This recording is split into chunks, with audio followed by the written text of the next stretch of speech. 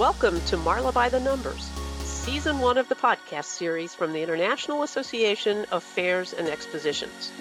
I'm Marla Calico, President and CEO of the IAFE, and I'll be your host for this 2020 series. Our guest today is Greg Chico, the President and CEO of the Outdoor Amusement Business Association. Listen in to our conversation. Welcome, Greg.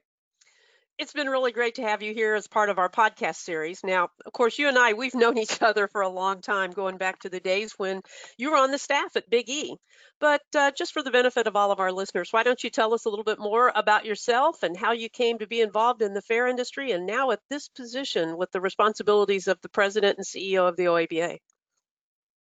Sure, Marla. It's great to be with you as well. It's kind of a funny story. At least back in the day, I don't think anyone ever went to college to get into the fair industry. It's changed a little bit now, but people just kind of fall into the industry. And my story is kind of unique. I went to Syracuse University. I graduated from there, and I was initially going to work in television sales in Dayton, Ohio. And my dad had a family business that he would never allow any of the boys to go into because he wanted to educate us and get us off into something else. And Dad became ill and said, I hate to say this, but can you come help me in the business for a little bit? So long story short, Dad got better. I stayed in the business for 10 years. And then one year at the Thanksgiving table, Dad said, I really want to retire. I said, great, because I really want to get out of this 24/7 business. And so we closed the business in short order. And then I was left with, okay, now what do I do with my life? So you're old enough like I am to remember a book called What Color Is Your Parachute? Which was an illustration that you went through to figure out where you wanted to be in a career. And long story short, it wound up being the Big E. So I had been the chairman of the Junior Fair Board there when I was in high school, and Wayne was our liaison person who became the CEO. And I met with Wayne and I said, you know, what do you think? And it was the time when they were going from a 12 to a 17-day expansion. He says, I absolutely could use you here, but I can't get it done for 18 months until the expansion's done. So I said, okay, well, I'm going to do something for 18 months. So I sold drugs legally. I was a pharmaceutical rep for 18 months. And then the opportunity at the Big E came about, and I spent 24 years at the Big E, as director of sales, and had many responsibilities, one of which was the Midway liaison, the other of which was I took care of the governmental affairs for the company. So I had a lot of interaction with OABA over the years, you know, in different segments of Massachusetts legislation involved in the industry. So when Bob Johnson announced his retirement, I had always thought that would be a great opportunity for me to enhance my career. I was always very involved with the OABA and knew the people who loved the carnival industry, and they were gracious enough to give me an offer. And here I am today. They even moved the office from Florida to Massachusetts for me. So how great was that? Well, you know, that's great. And isn't that funny? We've known each other for, well, dare I say, decades. And I didn't know you had been president of the Junior Fair Board at Big E. That's a pretty cool thing. Yeah, it was. In fact, it took a hiatus for probably 20 years, and I had brought it back when I was working at Big E. And the young man, Tim Kukowski, that works for me today, was on the Junior Fair Board. And that's how he got involved in the fair industry, and now the OABA as well. So. And Tim's doing a fine job there for you, too. What an energetic and bright young man. Well, Greg, thanks again. It's really great to have you. So, you know, you and I have had a lot of conversations in the past several months of 2020 because of the COVID-19 situation. Our industry just almost totally shut down. And we've talked about how it's important that we work together. I'm very proud of the efforts that we have in working together. But certainly top of mind throughout all of those conversations, I kept coming back to the fact that some of the best practices that your organization and our organization worked together on back in 2006 for a best practices document are still really true today. There's some recurring themes in all of that we're dealing with. And I think it's ever more important as we look forward to how we're going to work on plans to open in 2021. So why don't we talk about some of those? As I read through that 2006 document, you know, there was a focus on communication, financial formula, operational guidelines, the legal and legislative aspect of our work, and ethics. And I think all of those are so important. So let's just dive right in. What are your thoughts on those best practices from what we talked about years ago to today on how we're going to have to work together, especially in the operational guidelines and logistics as we move forward?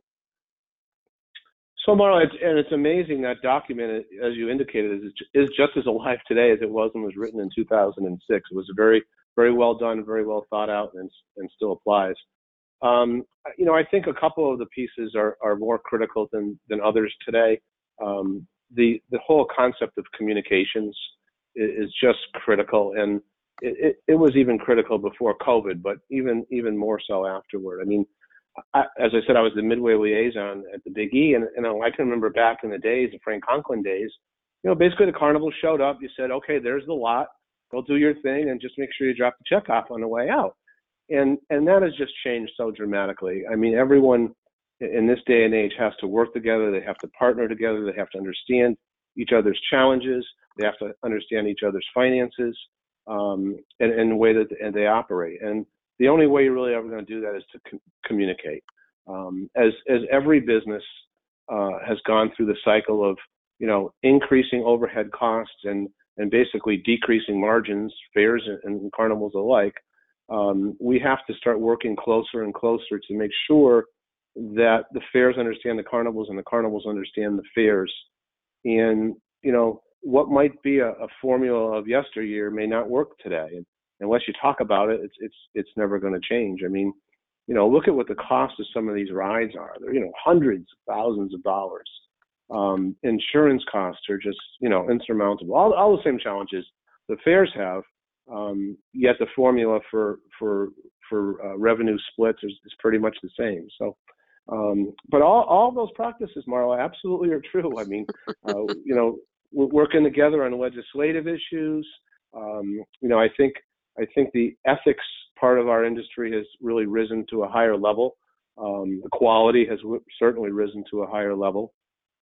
But the reality of all that stuff is it costs money. And in this day and age, we don't want to put anyone in a position where they can't turn a profit anymore. Because if they can't turn a profit anymore, what's the sense in being in business? So communication piece, I think, and obviously the operational piece. And I think the operational piece is something that's really doable. Let's face it, the carnival industry runs by a motto, so does the fair industry, that the show must go on. And this is really the first time I think we've ever seen the show not going on. I mean, we may lose a week to rain or to weather or natural disasters, but whenever in our history has a circumstance occurred where our entire industries have been shuttered for an entire year, and hopefully that would be the end of it. But so things are going to be different in the future. I mean, we have to face that reality. It's not going to be the same fair. It's not going to be the same carnival. It's not going to be the same food service policies and procedures. And, basically, never mind all the regulations and regulators, which are substantial, but it's ultimately the consumer that's going to make these decisions and choices. So it's going to be very important for us to not only communicate internally, but communicate externally to our guests and our customers. Yeah, absolutely. And again, I really you've hit the core. Communication is going to be continuous through all of these pieces of how we work together. As you know, I visited the Delaware State Fair to see Wade shows and Powers Great American Midway in operation there. And certainly from an operations and logistics side, I think we've got to figure out how we're going to talk with each other, fairs and carnivals. We are going to have to figure out additional spacing, queue lines. What else are you hearing out there, the things that are going to be necessary from the carnival side of things that the fairs are going to have to understand in order so that we can successfully go forward?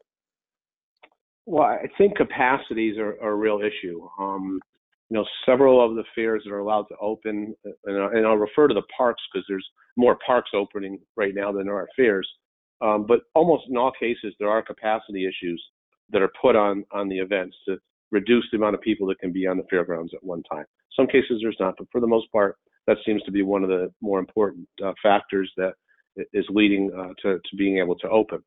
And so with decreased capacity, I think we're going to have to accept the fact that we're going to have to decrease the number of rides that we bring, at least in the short term, because you can't just create so much overhead that, first of all, at a decreased capacity, it's very difficult to make any money.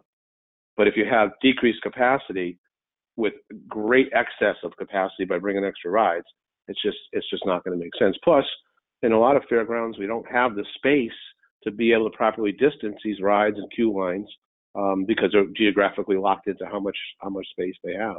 And the same really goes true, in the bunkhouse operations and the back of the house operations. The social distancing thing, Marla, has continuously been the biggest problem that we have as an industry, because let's face it, it's anti-social distancing what fairs do. I mean, that's the attraction. It's the huge crowds. It's the gathering of people, that multi-generations of people that get together once a year when they go to the fair. So that's probably one of the biggest things we're going to look at. I probably shouldn't get into financials because every financial arrangement's different, but there may be just some modification short term on financials as well. And the other really big challenge is the routing. I mean, remember that carnivals are routed in such a manner that they're going from town to town in some kind of semblance of order, because there's an efficiency to doing so.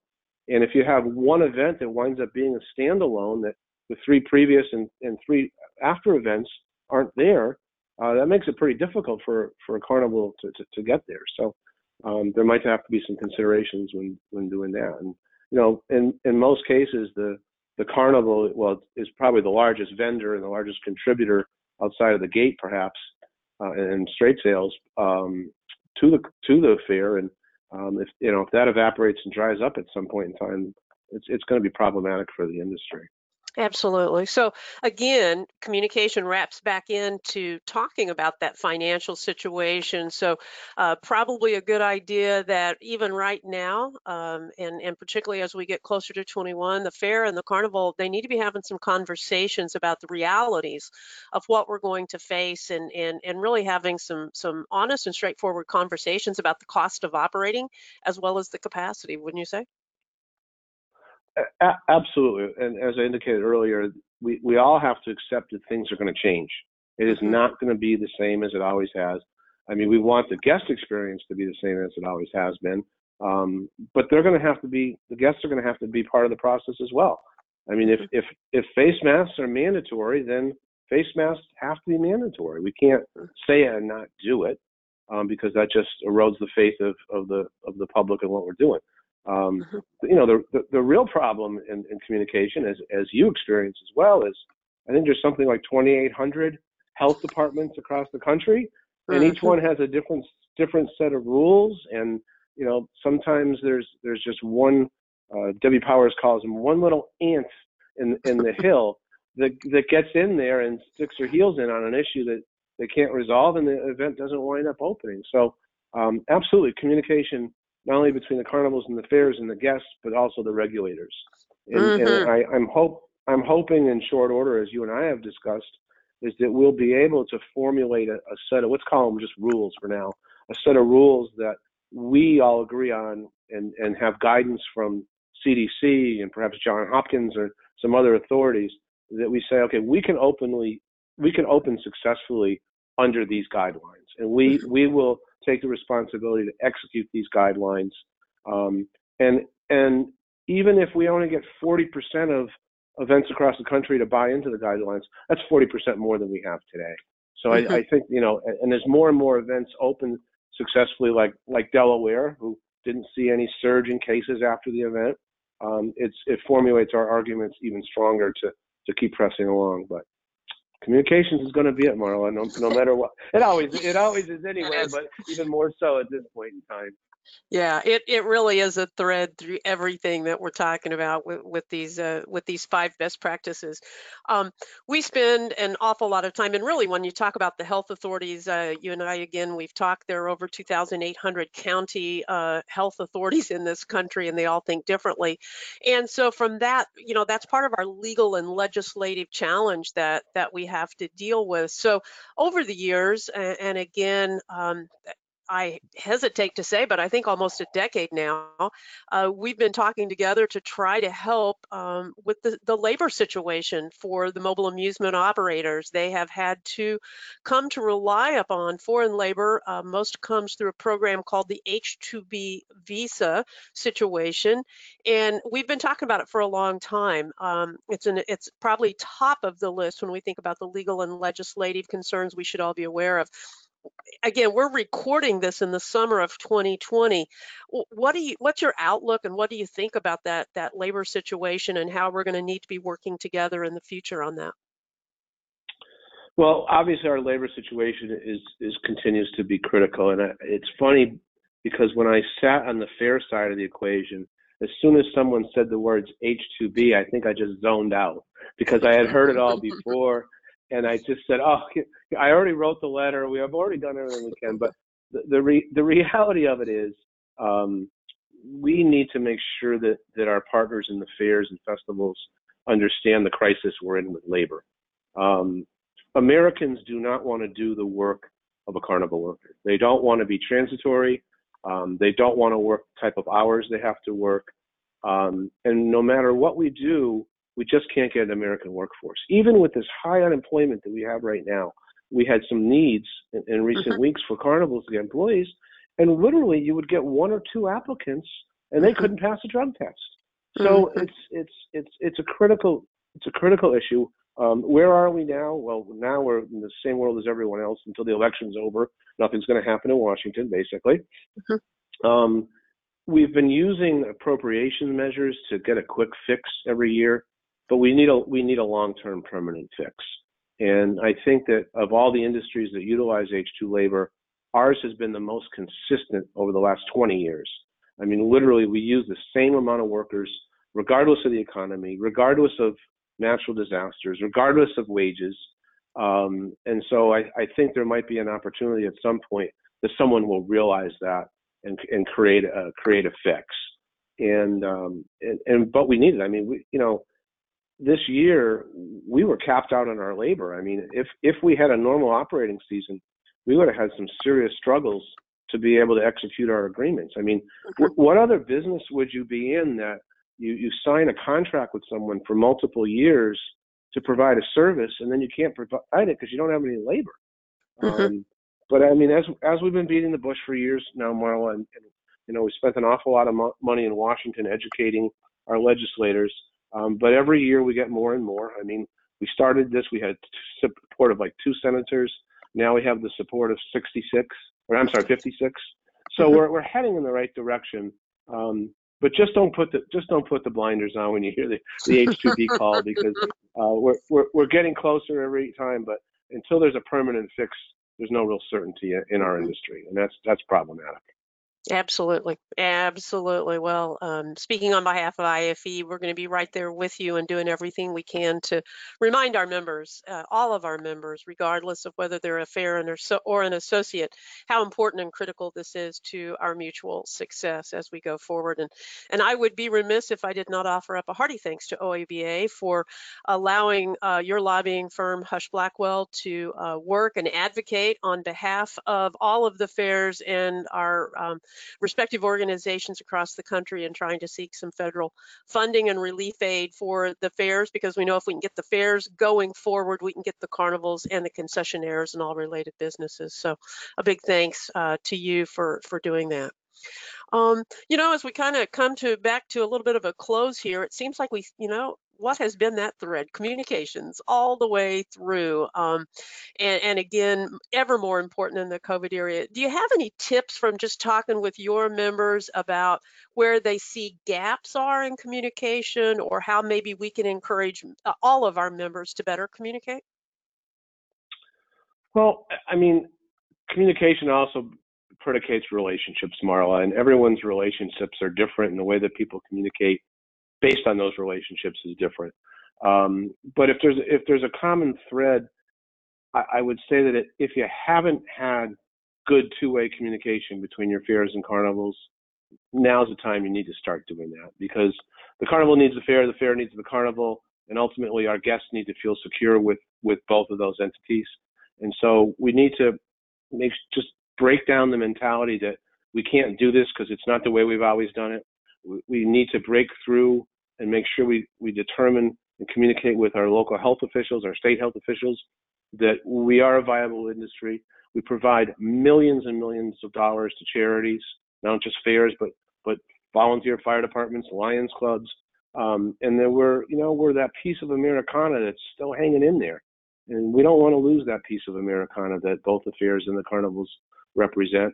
And we're going to need to communicate that and do whatever it is that we have to do to make sure we're not shuttered in 2021, because I'm not sure either one of our industries can handle another year of that. Mm-hmm. Yeah, it certainly is very dark looking as we sit here and record this in the late summer of 2020, and we've got to do everything in our power to move forward with that. I was thinking about back again, the good old days back when I was at Ozark Empire Fair, and even then without the benefit of email, I still recall I was taught by my mentor to pick up the phone and talk to our carnival operator, and our carnival operator did the same. It was, we were talking frequently, maybe not every month, but certainly throughout the year. And I think those conversations not only helped us establish a solid way of doing business, but certainly that interpersonal relationship so that we could be open and transparent and operate in an ethical manner with each other. And I would think today, with the tools that we have with email and Zoom calls and all of that, we would all be remiss if we weren't actively seeking those types of communications on a regular basis, fairs and carnivals, correct? No, that's very true, and I find it interesting because both IFE and the OABA have been basically having virtual meetings online with our members. And I find it really heartening that there's a lot of crossover. I mean, in the OABA meetings, we've got fairs on there, and on the fairs ones, you have some carnival operators on there. So I think it's taking place already, Marla. Maybe this pandemic's gonna push us along a little faster, prioritize that communication a little bit more, and then the final piece of communication, it's got to be monitored, and we really need to keep an eye on, is the social media component of this, because the public's perception and the ability for them to change the thought process of government officials on a whim is ever increasing. And so we need to be proactive in our approach as we go into communities and as fairs go to open, to make sure that their communities understand all that we've gone through to make a safe environment for them, all that we're doing to try to preserve the funding that we make to their nonprofits in town, the amount of money that we all spend when the fair is running in town, the carnival's in town. And so I think the reminders need to be out in the public communication as well. And so there's a lot of moving parts going on, that's for sure. But we need to make sure we're addressing all those concerns. Absolutely. I'm thinking back, what was it, a couple of years ago, OABA, I believe Jay Straits was the chair at that time, and us, we worked together along with NICA, and we developed kind of a little tip sheet that was primarily designed to be utilized during the fair time. If you knew you had some legislators coming through or some authorities where you had some talking points about those numbers, about the impact to the community, about the safety and the standards. And although they may need to be tweaked a little bit in this COVID-19 era, I think that's still sound. And I believe both of our organizations shared that document, that tip sheet, widely in terms of encouraging everyone. Yeah, that's great. That's great. And well, I think the other part we've learned out of all this, Marla, is the cooperation between our sister agencies, between IFE and NICA and IAPA and any of the groups that are out there. We all share a common interest, and I just think that the communication has been really good. I think a lot of our associate members have stepped up, understanding how important our industry is to their business, and it really is one collective family that's in the boat and oaring in the same direction. And hopefully something good will come out of all of this, that our associations will be stronger, our members will understand each other better, and then ultimately we'll provide those millions of Americans with some fun and some normalcy and some time away from their Facebook accounts and just having a good old-fashioned time at the fair like they've done for hundreds of years. Excellent. I couldn't have said it better, Greg. Excellent. And thank you so much for joining us today. No, it's been a pleasure. And I look forward to watching or listening to some of these podcasts. For this episode, I visited with Greg Chico, the president and CEO of the Outdoor Amusement Business Association. The 2006 Best Practices document remains a sound resource for today's carnival and fair operation. It's available to all IAFE members in the library. Just search for the keyword OABA. Join me next time for episode number 3 for a conversation with Ray O'Day, Executive Director of the National Independent Concessionaires Association. We'll be talking about the top 5 best practices for working with your health authority. Thanks for joining me for Marla by the Numbers. To find out more about the IAFE and our members, please go to our website, www.fairsandexpos.com, or visit our Facebook page, IAFE, the network.